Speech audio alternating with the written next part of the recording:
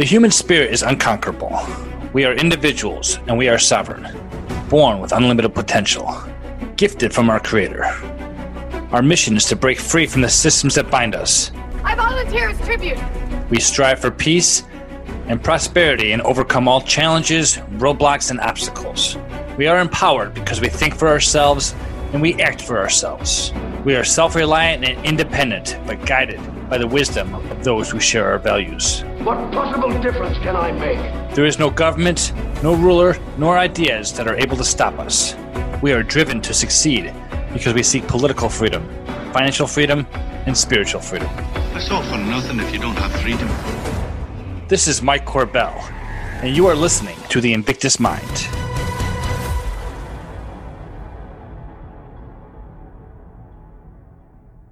Well, hello, and welcome back to the Invictus Mind podcast. It's been way too long, but I'm feeling great after my extended vacation and summer break. I want to first apologize to all of my fans who formerly listened to this show. You're probably like, hey, what happened to that Invictus guy? I really liked this program. And if you are brand new, I appreciate it. This isn't a current events program, so there is no need to catch up with what you missed. But of course, if you do want to check out any of the previous episodes, you can do that on any of your favorite podcatchers and on YouTube. This show is really sort of an evergreen type of show, meaning that topics can relate to any specific period in your life. But more importantly, it's a show about the future. On the Invictus Mind, we talk about how to better ourselves, how to become unconquerable, and how to position ourselves to discover and magnify what it means to have political freedom, financial freedom, and spiritual freedom. We sometimes get philosophical, sometimes religious, and sometimes just pragmatic. All right. Well, I wanted to interview this guy for quite some time. We connected just before I left on my vacation to California, but since we didn't talk then, I wanted to wait until I was in a place to relaunch this podcast. This guy is the epitome of what it means to be Invictus. He is a brilliant man who has, in recent months, come out on his own. Of course, he is a co-host of the Wealth, Power, and Influence podcast with Jason Stapleton, but he also has his very own program on YouTube entitled King Pilled. Today we are going to discuss what that means, as well as some other ideas that are possibly new to the liberty movement, but I do feel they are pertinent to the future for those who are wondering what the heck is going on these days. Up next is my discussion with Matthew Erickson. All right. I'm sitting here with Matt Erickson. How you doing, Matt? I am doing good. Thanks for having me here, man. I appreciate you connecting with me. I know I've been trying to get you on the podcast for about 3 months now, so I can be a hard guy to get a hold of, so I appreciate your patience. But you've been very busy, obviously with your work with Wealth, Power, and Influence with Jason Stapleton. But you've hit the libertarian podcast circles pretty strong. I have, yeah. It's been kind of wild. I didn't really expect to wind up here when I don't know, almost a year ago now. I sat down and started doing basically just kind of I don't know, diarrhea of the mouth kind of, as that's not too colorful. And with my buddy Steve Messina, he and I had been chatting a lot and personally, and I was talking to him about all this mold bug stuff I was reading and all these other subjects that it seemed like nobody was talking about these things. And I was like, this is really interesting. This is all super relevant to the libertarian view of the world. And everybody who I know who's all interested in liberty and all these kinds of, like, this is super relevant. This is like fundamental basic stuff that it seems like nobody's talking about. And so he was like, you have to start talking about this publicly, man. We need to start talking about this publicly. And so I was like, all right. So we just started doing a YouTube channel, and it just kind of, at first we didn't even have a name or anything. We just sat down and just kind of talked for 2 or 3 hours, kind of around the election stuff and everything. And then kind of gradually morphed into basically a podcast and a YouTube show podcast called King Pilled. And different people started hearing it, started listening to it, sharing it. And eventually I got invited on a couple of larger shows, Pete Quinones and Liberty Lockdown, in the space of about a week. So that was a huge jump in audience and everything all of a sudden. And I said some controversial stuff and lots of people got upset, and and then my following just kind of exploded. And so now I'm someone who says that he has a following, which makes me feel kind of weird, but such is life, I suppose. We all got to get there somehow, right? Yeah. Okay, so I'm not going to try to offend you when I say this, but I've only seen half of one of your King Pill shows. doesn't offend me at all. Because it's on YouTube. And honestly, most of my content I hear through podcasts as I'm driving in the car most of the time when I listen to it. So I know you from listening to Jason Stapleton. I know you from those other shows you were on. So you'll have to tell a little bit about what King Pilled is. You mentioned, obviously it's a YouTube channel. Are you going to be going on an audio podcast? Yeah. The people who've been following me for a while have probably really gotten tired of hearing me say this, but yes, the audio podcast is coming. All the back end stuff that we do, I have to have the time to carve out to do all of that. And there's a couple specific hurdles I need to get over. And with everything else in my life being super busy, I just haven't set aside the time to do it yet. So I understand that I'm probably losing people listening, like yourself. I understand that there's people who aren't listening because it's not in that better avenue. But for the time being, I can only do what I can do. So the audio podcast is coming. Well, if you do hear this on the audio podcast, my podcast, you can check out the YouTube video on my own show. Matthew has a great setup in his studio and everything like that. He's got the K for King Pilled up there. So a little better video than on my hand, but it is what it is. Sometimes I wish that all I had was just the very simple stripped down, just me and the camera, because all this other stuff, try to maintain it and keep it all up and all that is kind of a hassle. But I guess I do things to myself that I don't necessarily want to. Great. Well, Matthew, I invited you on the podcast because I'm going to classify you as what I call a philosopher. I'll take that. There's quite a lot of people who have voices, particularly in the libertarian world, and I'm trying to veer off just a strictly libertarian audience. But as a philosopher, you've made me think a lot about a lot of things over the last probably year or so. I mean, since I've been listening to you with Jason Stapleton, you've always had some great ideas, but just over the last year, particularly since the election, you've been wrong some things, but I do appreciate that when you are wrong, you kind of go back and say, okay, here's why I was wrong, and you don't double down on your ignorance. So I really appreciate that. Yeah, it's to me to double down on it and to like kind of have this open secret that like everyone knows that it was wrong, but I've never actually admitted it. That's even more embarrassing than just admitting, yeah, I was wrong. I read this wrong. And here's why I go back then and I try to understand, why did I read it wrong? What does that mean?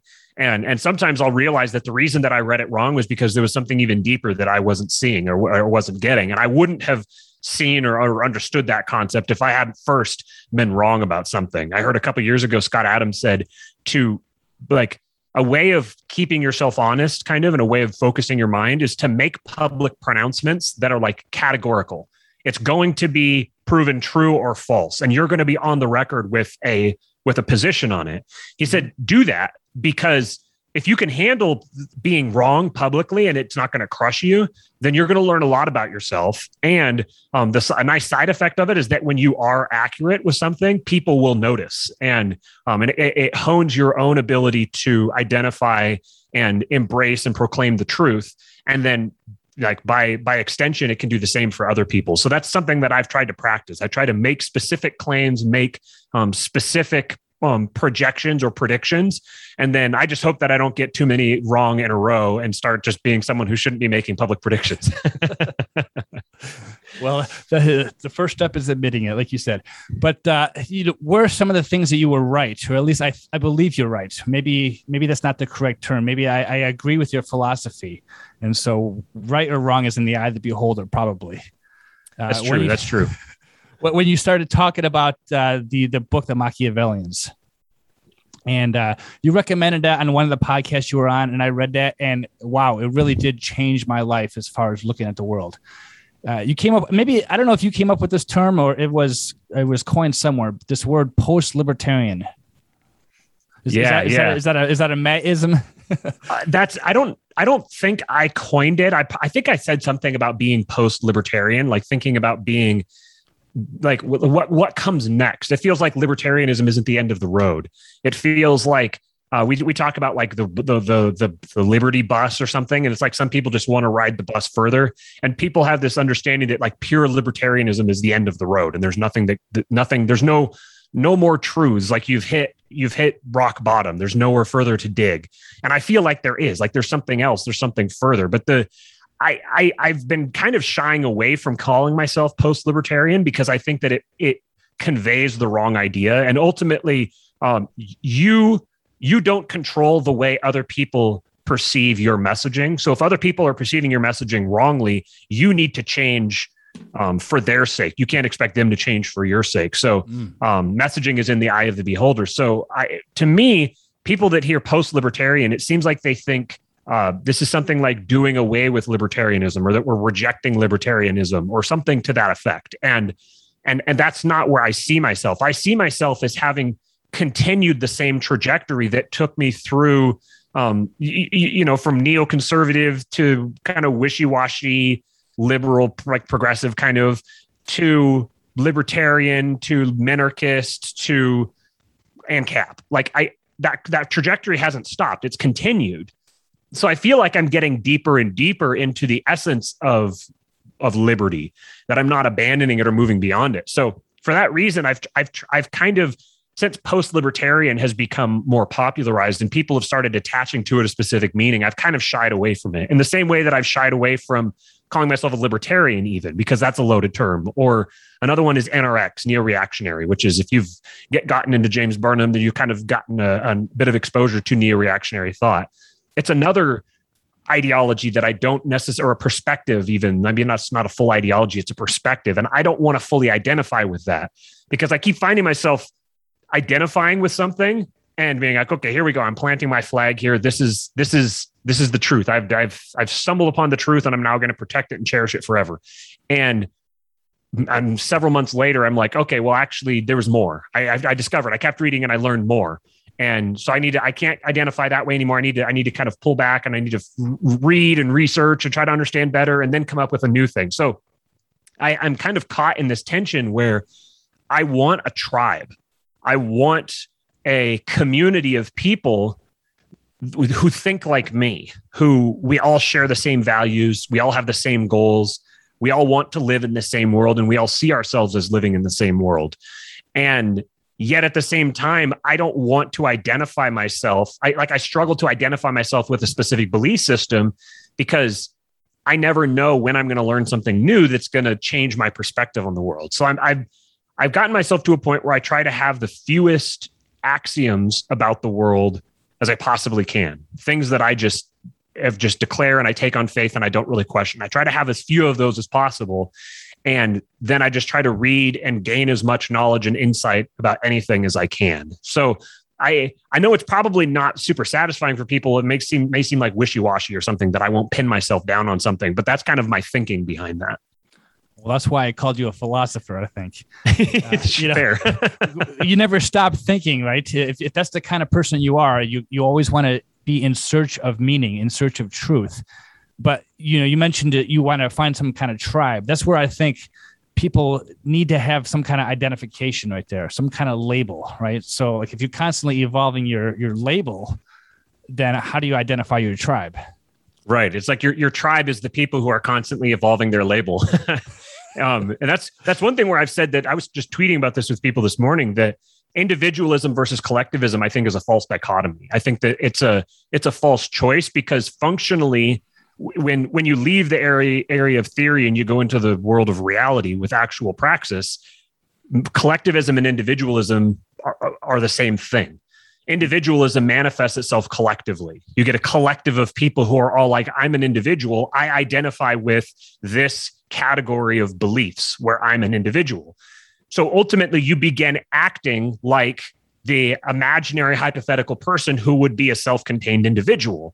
And you join yourself together with other people who are doing the same thing.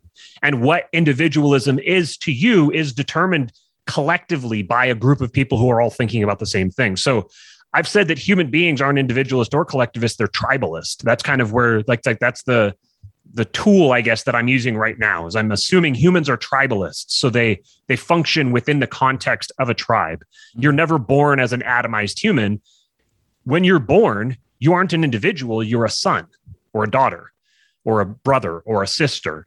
And someday you'll be a parent or an aunt or an uncle. You're a grandson, you're a granddaughter. You are identified with your family when you're born. That is your identity. You're never an atomized individual, because then what makes you you is something that you accumulate from the society around you.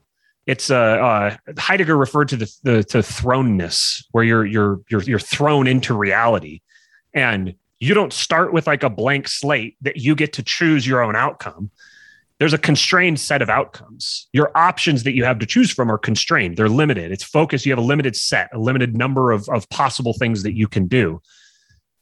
What you do control is which of those you choose. So your options are limited for you, but you get to choose which of those options you're going to choose. Ultimately, that's where the rubber meets the road, quite literally, when your thoughts become your actions. So there's this concept of belief. And as Westerners, we tend to think of belief in a very intellectualized way.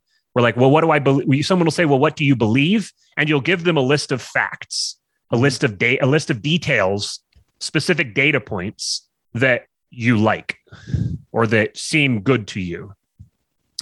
But what believe is actually an active thing. So when you act, this is an Austrian economics thing. When you act, you are making a statement of belief. Mm-hmm. Because the reason that you're acting is because you believe that acting will change something. So there's the very act of acting is loaded with meaning. When you act, you make a statement of belief. So your beliefs are the things that motivate your actions. They're the things that are implied by your actions. That's what you actually believe. So human beings are not individuals that are completely isolated from the world and exist as a single self-contained, self-existent unit. There is something that is a single self-contained, self-existent unit. And we are imagers of that, to operate from the Christian perspective. No, you're a Christian guy. Yeah. We are imagers of that. But there is one person, and we derive our personhood from that person. In that sense, then, we are part of a body. And you get this literally in scriptures, the body of Christ. And this is a literal term, that we are the body of the logos, of the personhood. Mm-hmm. We are embodied personhood, reflecting that one person.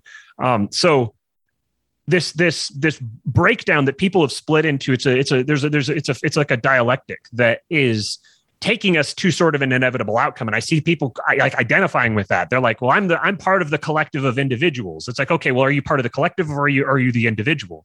Mm. Well, really, you're both at the same time, because it's like, is God one or is God three? Yes, he is one and three.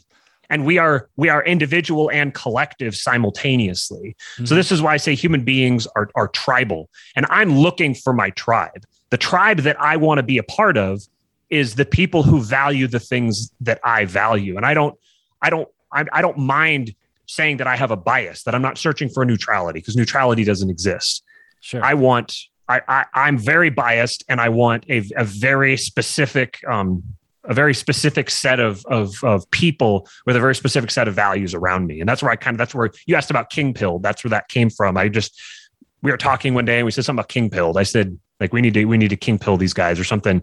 And Stephen was like, oh, that's fantastic. I was like, oh, king pilled. I like that. That's actually kind of cool. That's very pithy.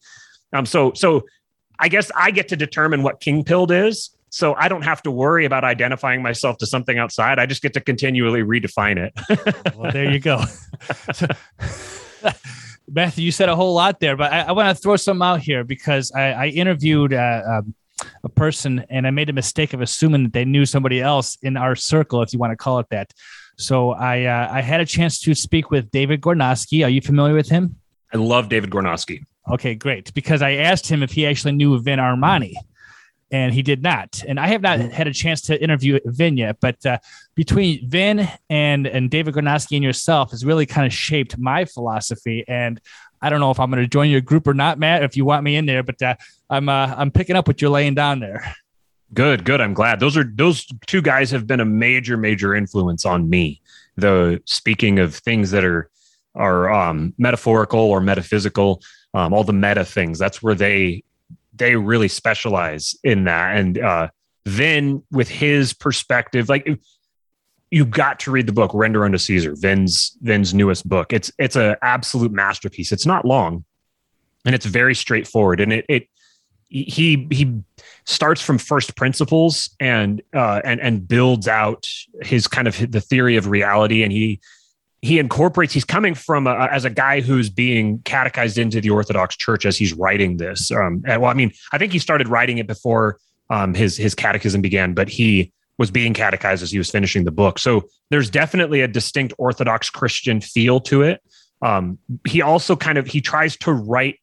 He almost tries to describe the Christian God from a secular standpoint, from like a Hellenistic secular standpoint, and trying to show that the terms that they're using are they're looking at the same thing. They're just describing it in a different manner. But fundamentally, they're both viewing reality, and reality is manifesting the nature of God. So they're viewing and observing the nature of God, even though they might not necessarily be detailing that. And so he takes that, and then it's called prophecy, prophet, and proof of work in the dim age. So he coined the term the dim age, and that was a big influence on me. This idea of this kind of waxing and waning of materialism, this back and forth between material and mystical, that the material ultimately leads you to the mystical, which leads you back to the material. So that made a really big impact on me, beginning to try to view the world through that lens, which is what led me to like studying Orthodox Christianity. And I'm in the middle of that now.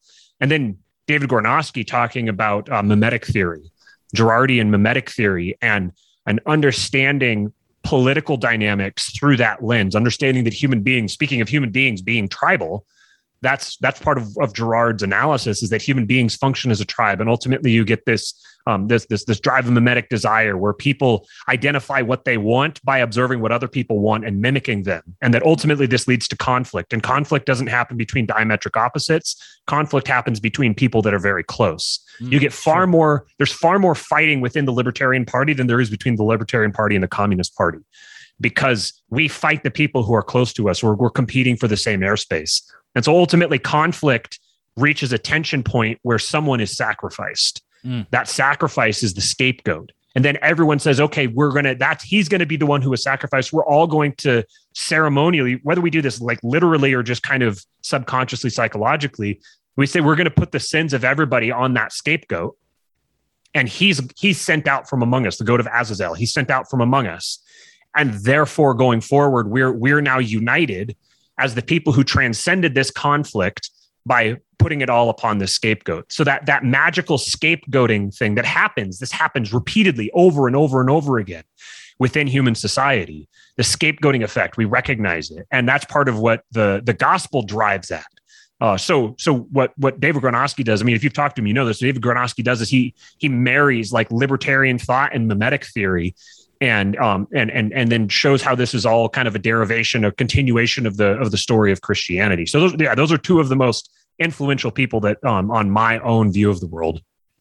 Yeah, I agree with that. And it just it opens up a whole new avenue of just thought process and why we are here kind of thing. And you can go down the philosophical road if you want. And I'm kind of that kind of thinker anyway. But, I've been having a conversation with my wife, and I bring her up because she's always asking if I'm talking about her on social media or on my podcast. So I'm going to bring her up here. Her and I met on the 4th of July in 2016. We were both marching for the Libertarian Party in a parade. Huh, that's cool. And so I spent half my time like being a quasi activist in those days. And she's always been a political activist her whole life. And as I'm stumbling onto this new dim age, as Vin called it, and this age of mysticism, I'm thinking, okay, maybe politics isn't really the avenue I want to be on. And I think this is probably the biggest area of concern within the Libertarian Party. And I'm going to just throw it out there. And what you're talking about, I haven't heard the debate between Angela McArdle and yourself, but I'm sure it was a good one. Going back to some of the things that was said about, for example, Dave Smith, and is he wasting time in a political party, or is there a different idea behind there? So I'm always talking with my wife. I go, I don't want to spend any more time in the political arena because we're just spinning our wheels. We're not going anywhere. We're not doing anything, but there's more important things in life that we need to discuss and we need to discover. And that's really where I put you in that category, Matt. That's exactly. I love hearing that because that's exactly where that's the message that I'm wanting people to hear. That's what I'm I'm striving to pursue myself, and I want people to join me on that journey. I want more people who recognize that. I had someone commented on one of the King Pilled YouTube videos, and his name's Clockwork Industries. He's that's his YouTube name. He's one of our biggest followers. You can follow him at MFG Liberty on Twitter. He said, unless you have the power to take over the system, which none of us do, you gain power through individual responsibility, building wealth, power, and influence, preferably in a method you enjoy. Then you help others do the same thing. Family, friends, build communities to prop each other up to weather the coming storm or collapse. Build autonomy, practice agorism when applicable, learn self-sufficiency and practical skills, prepare for the worst and hope for the best. And this is the best sentence. You have to build security inside the system so when it falls, you can remain and rise from it. Jason Stapleton likes to say that when the world is burning down around me, how can I be the one who's standing on top of the ashes? And that's the vision. I took that screenshot and I took a screenshot of that comment. I tweeted out. I said, "This is the King Pill. This is it." There's other parts too, where you get the monarchy and all that kind of thing, but this is the fundamental message that I want people to take away. That this is the path forward. And you could talk about this in a spiritual context, or you can talk about it in a purely pragmatic context. Even in a pragmatic context, say you take over the Libertarian Party. Say you get this big movement, you get this big exciting fervor going. You're not going to be directed. This is the message of politics. You're not going to be directed by the passion of the people who are fighting, trying to share this message. You're going to be directed by where those with money want you to go. Every single thing that you do is going to require funding. It's going to be dictated by funding, by special interests. And even if you get to the point where you've taken over this party, you've got a huge chunk of the vote, you're really you're now a heavyweight in the ring battling. You're not going to maintain control of that party. There's no way, because political parties don't exist for the sake of the people who are within them. Political parties exist for the people who control them. And you control a political party once you've earned the right to do so. And you earn that right to do so. I'm not saying that it's right. I'm saying that your right is what you can accomplish, is what you can do when you take initiative and you put yourself in a position to do it, whether it's right or wrong. Whether exercising your right is right or wrong is neither here nor there. I'm not advocating for the rightness or the wrongness of it. I'm describing the reality of it. You have to put yourself in a position where you can dictate what a political party does, because that's what it is. It's a tool for people who already have power and influence, and they want to consolidate it and focus it on a specific given task. I'm trying to think above and beyond that. This empire is collapsing. This regime is collapsing, and it's going to morph into something else, because regimes don't really actually collapse. The people within them just morph and shift and go somewhere else. You have to think of it as the actual people who are inside it. So our perspective of the regime is going to be that it has collapsed. But that's just because the engine of the regime just removed their investment from it and transferred it to something else. And that will be the new regime. So the question is, where are you going to be in that new regime? Are you going to be bolted onto this one because you're so heavily invested in it, and when it collapses, you go with it? Or are you going to be someone are you going to already have a lifeboat so that when this regime sinks, as the wealthy and powerful remove their support from it, and it collapses and it sinks and it drops to the bottom of the ocean, are you going to have your lifeboat that you can paddle away from it? And then you can go, build your own regime, or go occupy some position of security and liberty in the new order. That's where I'm trying to get people to focus. That's where I'm trying to get people to look, because the price, I said this on Wealth, Power, and Influence, we recorded this morning. The price of not controlling your own life is getting higher and higher. Very soon, it's going to become impossible for you to maintain even the pretense of self-governance if you haven't done the work to earn the right to be able to do that. We're getting to the point where if you want to participate in society, you're going to have to pledge allegiance to the regime. You're going to have to bend the knee and accept the prescribed manner of pledging allegiance to the regime. To be able to exist within it, you're going to have to pledge allegiance to it. You have to be able to transcend it. You have to be able to move, whether physically or digitally or psychologically. You have to be able to pull up roots and relocate yourself to somewhere where you can actually fight to preserve your own liberty on the battlefield that actually matters, not in the political realm, but in the realm that leads to the political realm, within the culture, within your family, within your local communities. That's where the actual battle is fought. And if you aren't equipped by building wealth, power, and influence, then you're going to lose both of them. Right. Right. And that's the conversation I mentioned my wife again, I have with her all the time, is that, she wants to go to all these political meetings. She'll go to school board meetings because, they're talking about kids having to wear masks at school. And I'm like, you don't have any influence there. You don't have any pull. All you are is another voice in the noise. So why waste your time on that? It doesn't make any sense to me. And so I agree with you. I wanted to backtrack some of your thought process because I first discovered this. I was reading a book by Leonard Read. And he was basically talking about libertarianism, the ideology, and then he's talked about the Libertarian Party. And it was like an apparent contradiction. Okay, if you are a libertarian, then your ideology is we don't want government. We want to be independent. We want to be self-governed. Then why would you step foot into a system that is basically a sandbox where the government is? He pointed this out in the 1970s. I forgot the name of the book, but it makes no sense to have a libertarian party if you really want to be a libertarian. So that opened my eyes. And then just hearing, these latest conversations, like, I need to focus on something else. That's why, when Jason Stapleton, the saying goes, he broke off, but he kind of did his own thing. He never changed his ideology, but he focused on that wealth, power, and influence that you just talked about. And that was another thing that one of my mentors taught me a long time ago. I didn't understand it at the time, but he said, Mike, if you have more money, you have more freedom. That's just how it works. And he was right.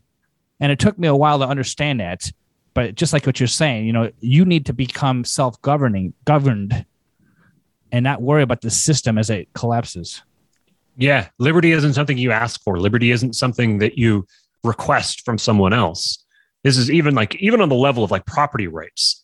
You don't have property rights if other people don't agree to respect them. Mm-hmm. And so there has to be some incentive for those other people to agree to respect them. And that's either going to be they are spiritually inclined to, which again, you don't control, or you are so threatening that the cost is too much for them to violate, to aggress on your property, to violate your property rights. Property rights are ultimately sustained through violence, through the capacity for violence. Mm-hmm. You don't actually have to use that violence. It just has to be present. This is like the mutually assured destruction concept is built on this. So that's what wealth is. Wealth isn't just money. Wealth is the ability to do what you want and afford the consequences for it. So you don't necessarily have to use violence to be able to actually secure your property. You just have to have the capacity for it. You have to be someone who could use violence and come out ahead. That's a wealthy person. Poor people don't use violence and come out ahead. Eventually it works against them. For poor people, even having the capacity to use violence will often make them a target. They'll be set back. Right. So wealth is applicable on this very practical, basic level of property rights. All of this, and this is just human beings, how human beings arrange themselves. This is how they've always arranged themselves. It's inevitable that human beings are going to arrange themselves under the head of a powerful figure, under the head of a powerful. It can be an actual physical figure, an actual like dictator, or it can be a metaphorical or abstract figure. Like our current society is tyrannized by the hypothetical ideal individual. Mm-hmm. Our king, the one we all bend the knee to, is this like abstracted like theory of the capital I individual, which is the kind of the product. I mean, I know I'm getting super philosophical here, but this is like the product of the Enlightenment, the product of classical liberalism is that humanity is attempting and has created a God made in the image of man to replace God himself. So this is the church through the course of the last several centuries, a couple millennia, has evolved to this point. Aspects of the church, we're all descendants of the Christian church, and I mean, we're all Christians now. You know, if that's a like who is it said we're all Keynesians now? In the same sense, we're all Christians now. So we're all operating within a Christian superstructure or the Christian morality. We're all building on with this Christian scaffolding, and so what we have now is, rather than us all being arranged with respect to the King of Kings, we're arranged with respect of like an imposter king, this hypothetical ideal individual who everyone compares as individuals. They have this abstract, the perfect ideal individual would look like this and have these character traits. And so we need to create institutions to craft individuals, to craft people into the ideal individual. There's a lot of fascist overtones to this as well, that the role of the state is to create the ideal man. That's kind of baked into our system now. Right. So you will always be subservient to a king.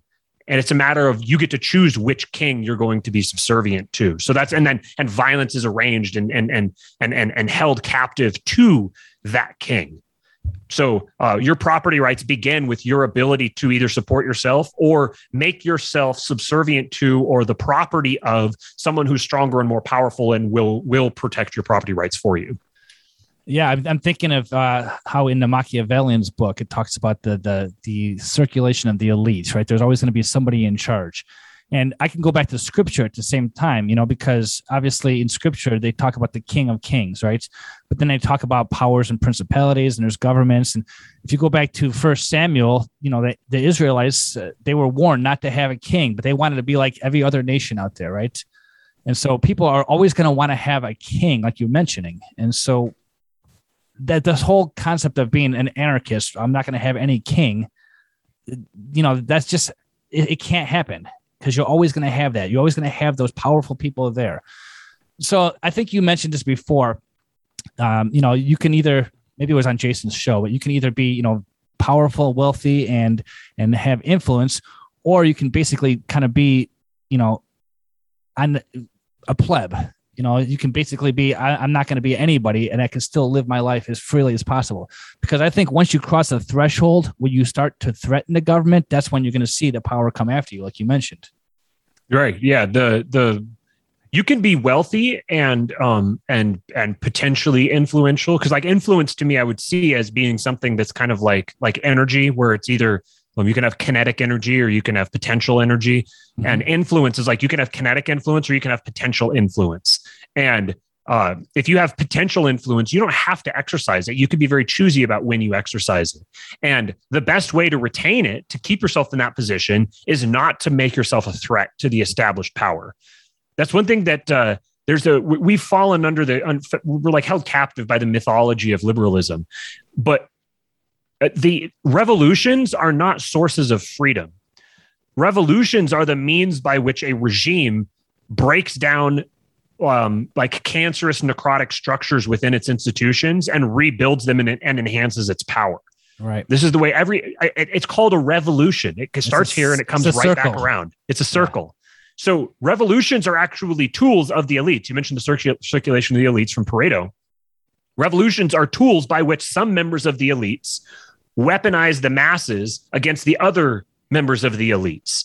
This is every single revolution has always been this. And then the winners write the history books, right? So those new elites tell a story about how they were actually the underdogs. That maybe they were the underdogs, but they were the downtrodden, that had this great, fantastic mythology, how we overthrew oppression and now we reign, and we've given, the libertarians say we want to take over the world and leave you alone. There's this instinct that we're the underdog and we're going to take over the world. Well, if you take over the world, you aren't the underdog anymore. So this idea is baked into our heads that it's always the elites who are the ones who are in power by definition. That's just, you don't remove that. You're going to have elites who are in power no matter what. So the question is, are you going to be a member of the elites or are you not? Just because you're a member of the elites doesn't mean you have to be bound to the system. I would consider you a member of the elites if you were completely removed from the system altogether, like the Amish. I would consider the Amish members of the elites. They're completely self-contained. Nobody has any reason to have anything against them. They're left alone. They can live however they choose. They've chosen to live in a very specific way, and you may not choose to live the way that they do. That just means that you have a new task set out for you, which is how do you carve out the lifestyle you want while maintaining a position where you are in control of your future, not the regime. And it's possible that you may never be able to be fully in control of your future, and you have to accept that. And that's where the King of Kings comes in, that ultimately you know that no matter who the king is, I am always a child of the king, capital K. The Bible doesn't tell Christians to go out and overthrow kings. Mm-hmm. It doesn't say to go out and that there's not supposed to be any government. Actually, it's the opposite. Right. It says respect the government. Well, in Romans 13, it says submit, which I've talked to a Christian anarchist, and the words submit and obey are two different meanings. So, right. You don't have to obey it. You don't have to make yourself a part of it, but you're called to submit to it. In fact, I started thinking about this because I used to have that exact opposite position. That was the 1 Samuel 8, like you mentioned. God says no kings. Well, notice that God, his what he had a problem with was not that they wanted a king. It's that they wanted to be like all the other nations, because they didn't just want a king. A king to them wasn't like a king the way we think of it. A king to them was literally a god. Right. They said, we want a king who will go ahead of us and fight with our armies. When we go into battle, he will ride ahead of us and he will fight for us. They were appealing to, they were saying, we don't want you anymore. We want a king. We want a god to replace you. That was the problem. It wasn't, we want to reorganize the governance structure in our society. Mm-hmm. It wasn't, we want to have rearrange our corporate structure kind of. It's not like God says, oh, no, you can't have a king. You can arrange it any way you want, but no king. They wanted to replace God. And that was what that was speaking towards. So throughout all of scripture, people are consistently commanded to respect authority. They're consistently starting within your family and general. And Paul, when he wrote Romans 13, when he said submit to the government, I think it's worthwhile to think of who the government was then. The emperor of Rome at the time was Caligula. Right. So it wasn't like Paul wasn't aware of tyrannical power and its threats. He was saying, this isn't the fight. This isn't where you need to be focused. Don't worry about it. Don't make yourself an enemy of the regime just to piss it off. Be true to the gospel. And when you have to choose between the gospel and when you have to choose between the King of Kings and the king, then you choose the King of Kings. But don't put yourself purposely afoul of the king just for funsies. The fact that God is the King of Kings sort of implies there's an inevitability that there are other kings. He can't be the King of Kings if there aren't other kings. Right. So this isn't like he's king of this hypothetical thing that doesn't actually exist. That's not much of a form of praise. It's like he's king of the Marvel universe. Okay. He's like the Marvel universe doesn't exist. The kings exist. So he's the King of Kings. Sure. So you mentioned you're getting back into your Christian theology. Were you raised in a Christian family? Very, yeah. I was raised. There's kind of an irony here because I was raised in it was a very conservative, socially, culturally very conservative, but it was a very kind of radical Protestant denomination, Seventh-day Adventism, and so I was just about as far forward in the Reformation as you can get, kind of. Is where I was raised, but it was very, very culturally and socially conservative. And I was very devout. I mean, I've been baptized twice. I was baptized as a young boy, and then I felt like I'd kind of gone astray. And in high school, I was baptized again because I was like renewing my commitment. And I ended up going to a really conservative school, a denominational school. And then the college I went to was the same. I went to an evangelism school. I went and spent a while going door to door, giving Bible studies. Oh, wow. I went over to Europe and participated in a school in Norway, focused on agriculture. And we did an evangelistic series in Sweden. I was very, very active in the church throughout my early years and into my 20s. And then throughout my 20s, I kind of drifted away from it. And it was actually studying politics and trying to get at the roots of liberalism was what led me back to the church. And now, thanks to Venarmani and a couple other people that I've encountered recently who are all another buddy of mine named Josh, all people who are affiliated with the Orthodox Church, they kind of like were just dropping little tidbits in my ear. And so I kind of started studying it and coming at it from the metaphysical point. It was the fact that they're so comfortable with a mystical world is what has really drawn me to the Orthodox Church. And so then I've had a lot of really profound experiences over the last several months through that. That's awesome. So I was raised a Lutheran, and then kind of like you, I had a falling out for a long time. And now I'm actually a Mormon, LDS. Okay. Interesting. Yeah. So, I mean, and there's a lot of differences between Orthodox and Mormon theology. I'm not going to care to go over all those right now, but I stumbled onto that podcast, Lord of Spirits. Yes. And what I really like is what you're saying is it actually brings into mysticism. I mean, there's a lot of mysticism within my own faith, but sometimes I feel like on a regular Sunday school, they won't get into some of the real deep mystical stuff that the podcast talks about. And it makes me realize, going back to the same thing with the King of Kings, politics and religion are the same thing. I think that's something you said before too. Yep. So I'm working on this thought process, this article I want to write about how, you can't have a separation of church and state because people will think of the state as their religion. Yes. It's all the same to me. But you say a God-shaped hole in people's hearts, right? If they don't have a religion, if they don't have a theocracy, if they don't have something that they worship on a regular basis, they're going to replace it with something. And most of the time, it's going to be the state. It's going to be something.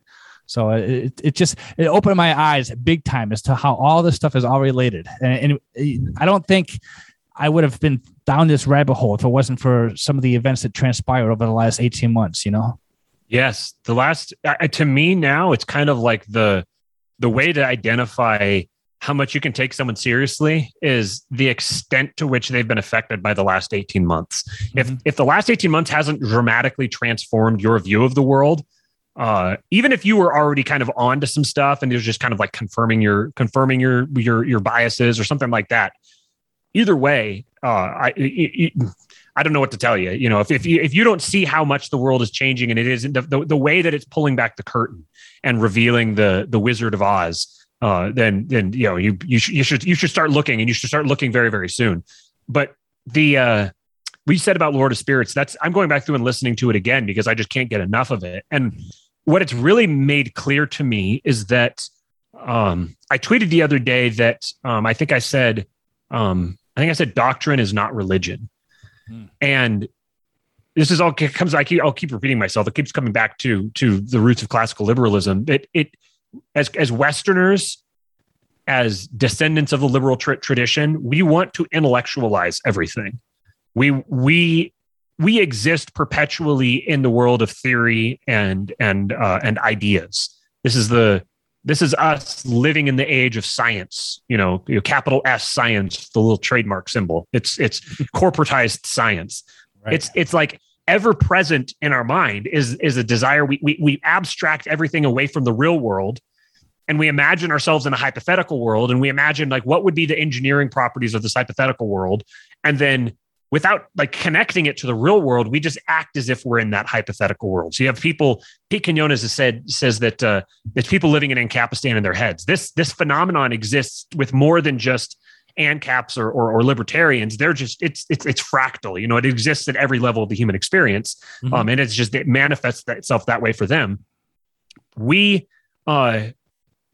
Christianity, the Bible is not a book of abstract doctrines. It's not like an intellectual exercise that you engage with and you have, the difference between beliefs and thoughts. Again, Christianity isn't something that you think.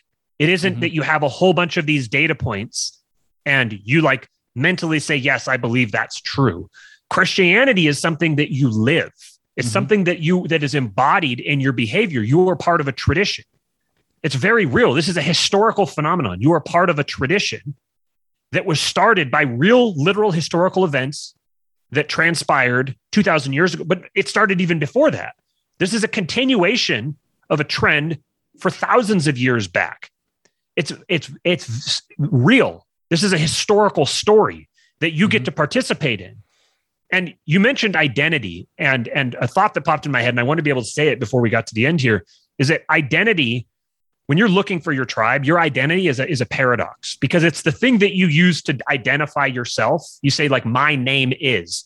You set yourself apart from the group by saying, my name is Matt. Your name is Mike. We are set apart from the group. But that's not what we call ourselves.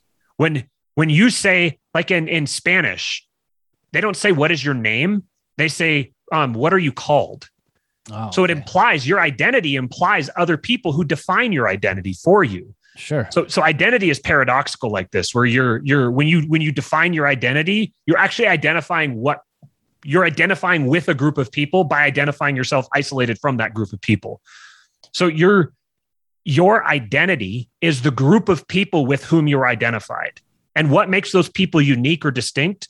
It's their actions. It's the actions that they participate in as a body, as a collective together. There was something from Nassim Taleb that really clicked for me. This idea that human groups act different at different scales. You can actually think of a group of people as its own standalone entity, like it has its own consciousness as an entity unto itself. So 10 people is a different entity than 5,000 people. 5,000 people is a different entity than 20,000, and et cetera, all the way up.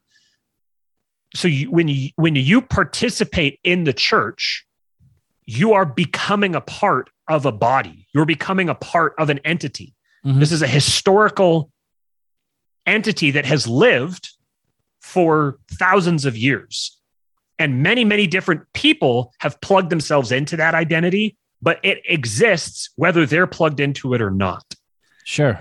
That understanding was really powerfully transformative for me. It's interesting that you break it down like that, because even within the church, I'm not just talking denominations, but I mean, I can probably break down mine more easier than anyone. But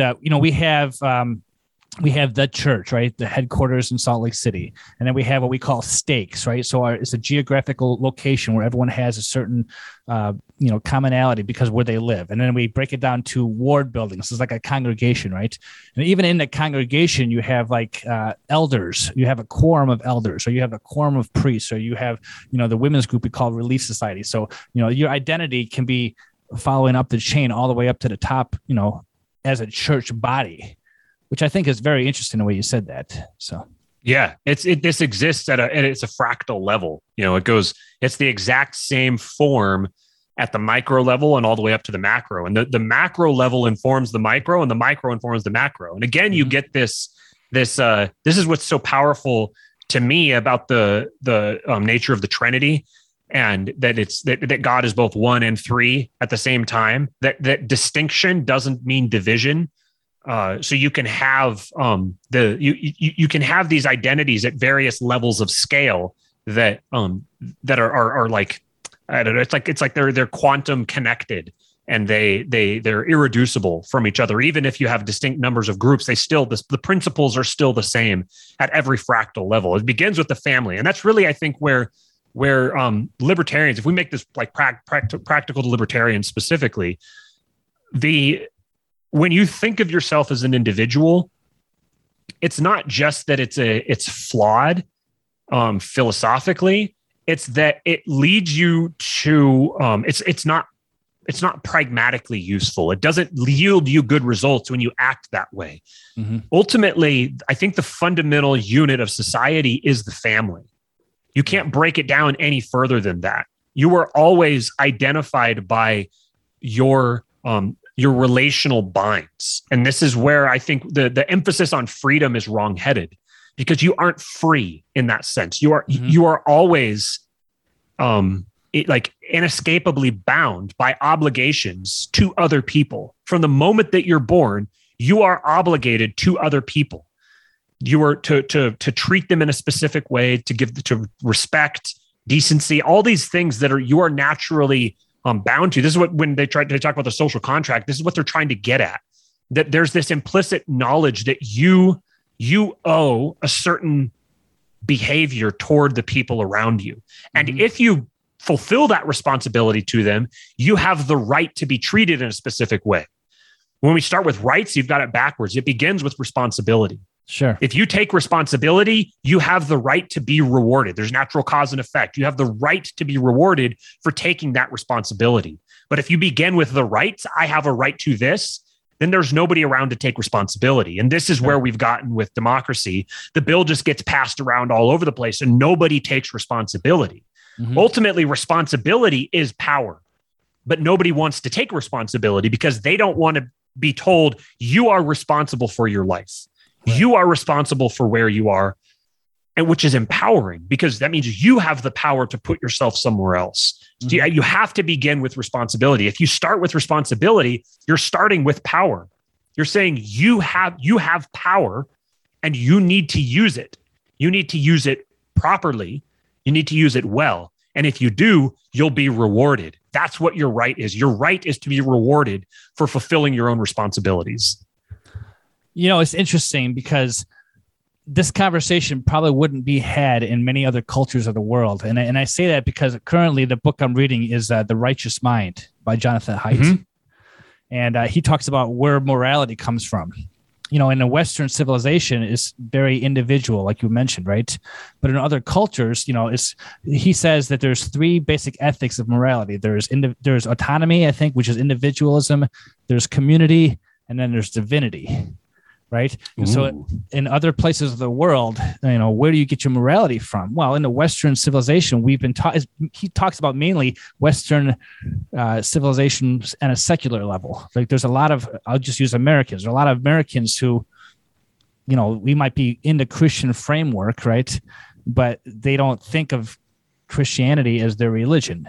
They're secular thinkers. So it's an individual. That's why in American libertarianism is an individual basis.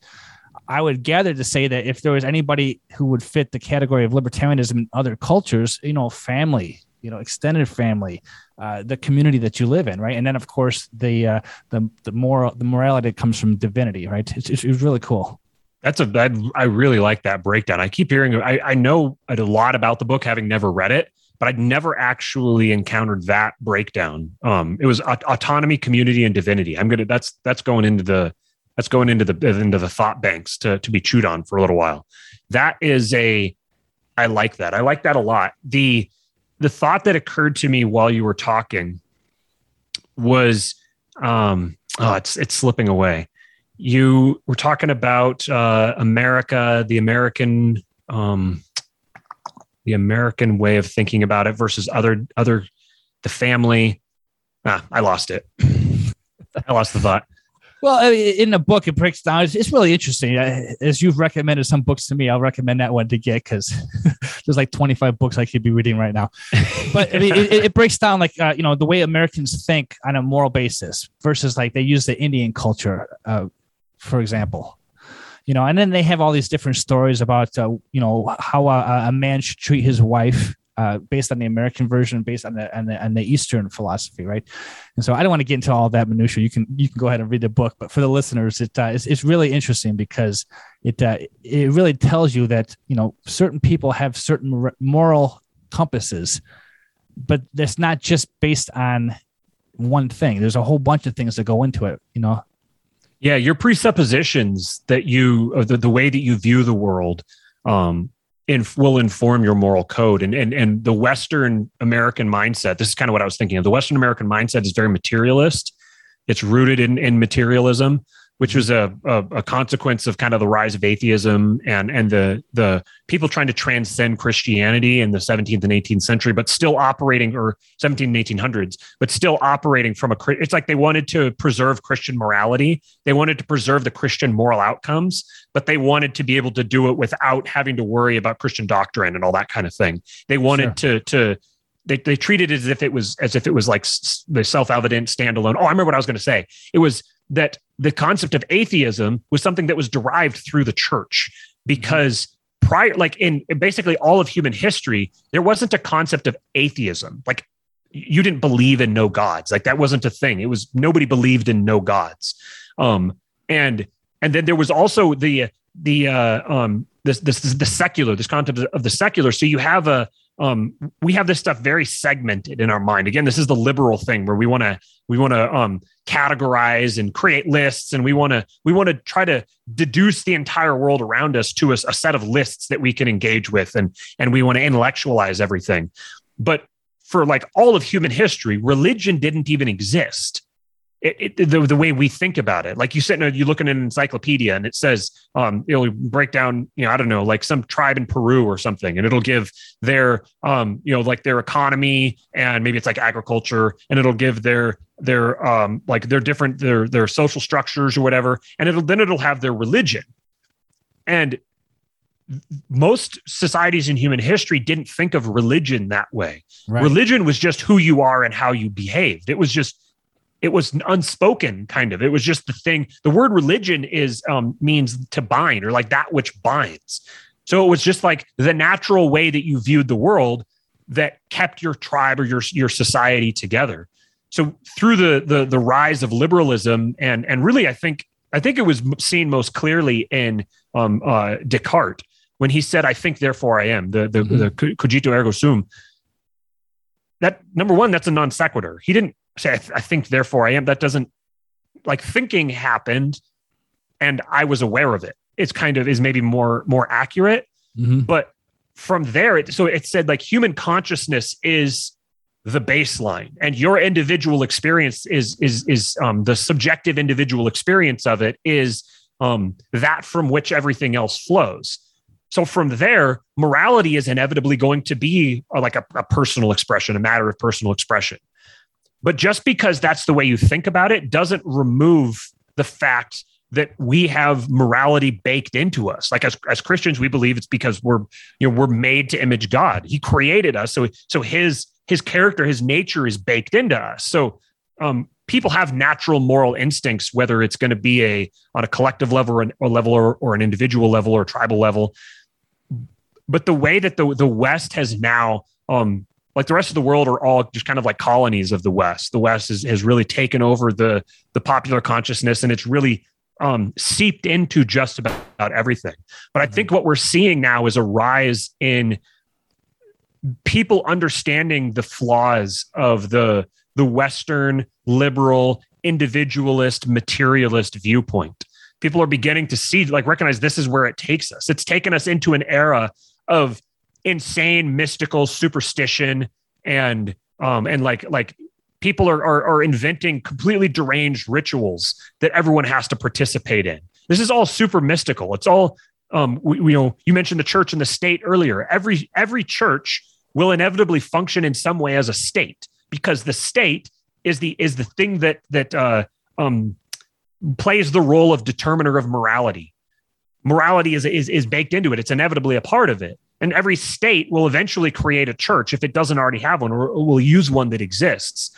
So saying that we have a separation of church and state actually makes things worse, because it makes us think that that's the case when it's very clearly not. Right. Now we have a state that's functioning as a church. You have doctrines, you have dogmas, you have specific ritual ceremonies that you have to participate in order to be saved. There's original sin. There's damnation, there's purgatory, there's blasphemy. There all these different things are all present in our existing state, and in our existing state in more than one sense, in our state of being and in our actual state.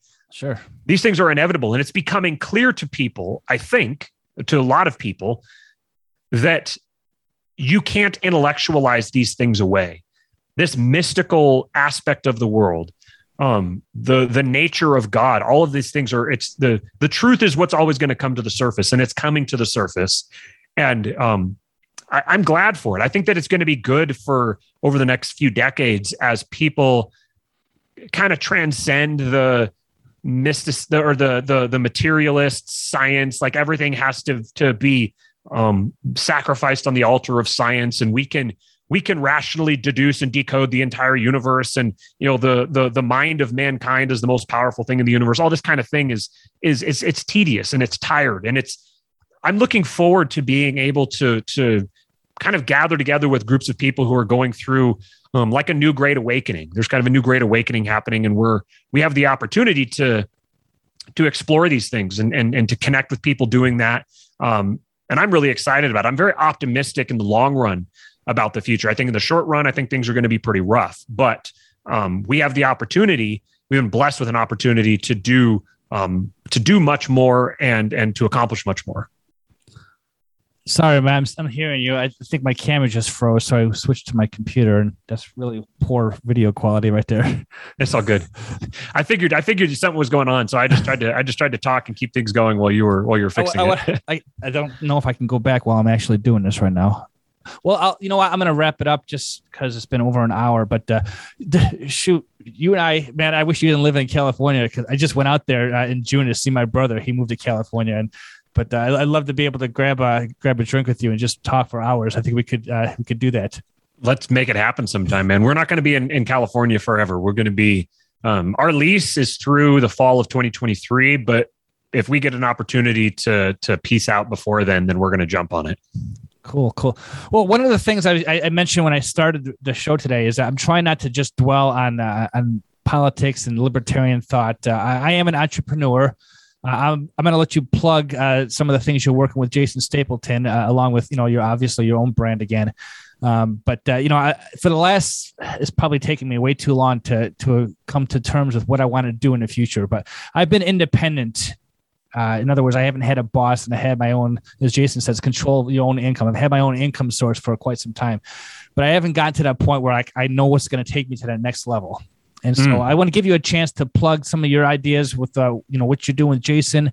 And I'm sure because you're a part of that and everything like that. And, leave some thoughts on what we can do as individuals to kind of have this autonomy, in order to create wealth, power, and influence. I know that's not your tagline or anything, but but I fully embody it. It's my I'm very proud to be able to work with Jason on the stuff that we're doing. We're doing some really, really fun stuff. That's the last couple of years. There's been some low times. It's been rough as we're kind of inventing or even I'm not inventing, like discovering this path as we're. Some of this stuff is being made clear to us, and sometimes you just kind of have to suffer and struggle through trying times to make great discoveries and to have great opportunities. So I'm very proud to be working with Jason. I'm glad every day we get to wake up and we get to help people, and I get to hear how people have been helped through what we're doing. So that's very rewarding. We have the podcast Wealth, Power, and Influence with Jason Stapleton. You can get it on any podcatcher. You can get it on YouTube as well. We record the show live every Wednesday morning at 10 a.m. Pacific time, and we stream it live onto our private platform, Nomad Network. And we're actually in the process of building, and then the episode gets posted out publicly everywhere the following Monday. But we're actually building a brand new custom app. It's going to be our own app. You can go on the App Store. We're not piggybacking off of anybody else. It'll be our very own app. You'll be able to search for it and join it. And we're going to have free access. But prior to now, we haven't been able to have free access because we have to pay for people to be on the platform. Mm-hmm. But now things are changing, and we're going to be able to offer access to people for free. This is a very unique social media platform. It's not like any other platform you've been a part of.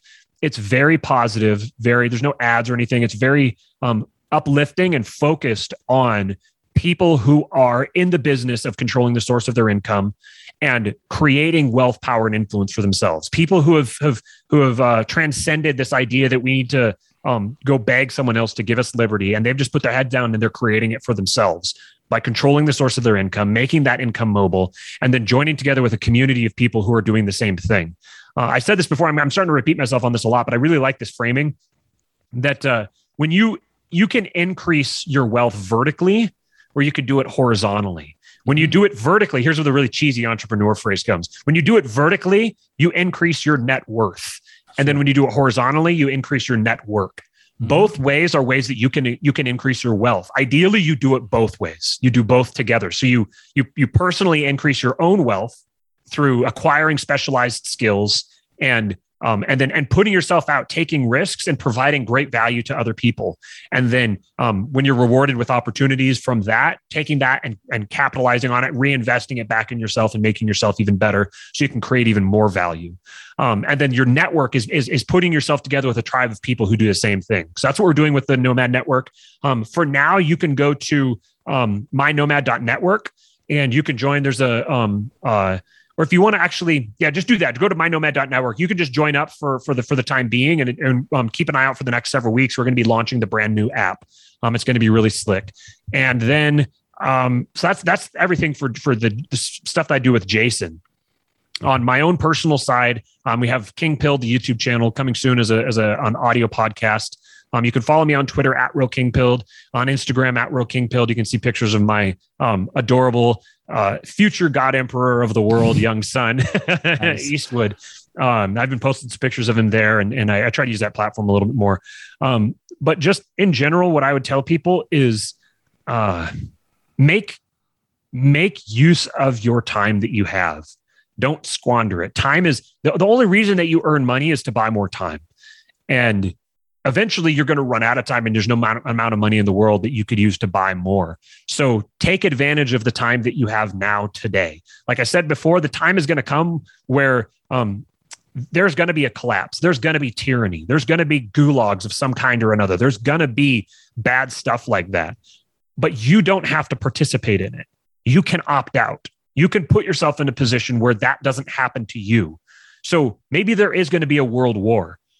That doesn't mean you have to fight in it. That doesn't mean you have to participate in it. Maybe there will be an economic collapse. That doesn't mean that you have to collapse yourself. Every time that there's an economic collapse, somebody profits from it and comes out ahead. There's specific techniques and there's specific things you can do to ensure that that's you. So above all, I would say don't waste your time. Get serious about putting yourself in position to control your own wealth, power, and influence, and then to increase it as much as possible, not for your own sake, but for the sake of your family, for the sake of your friends, for the sake of your community, and for the sake of the people who need what you have to offer.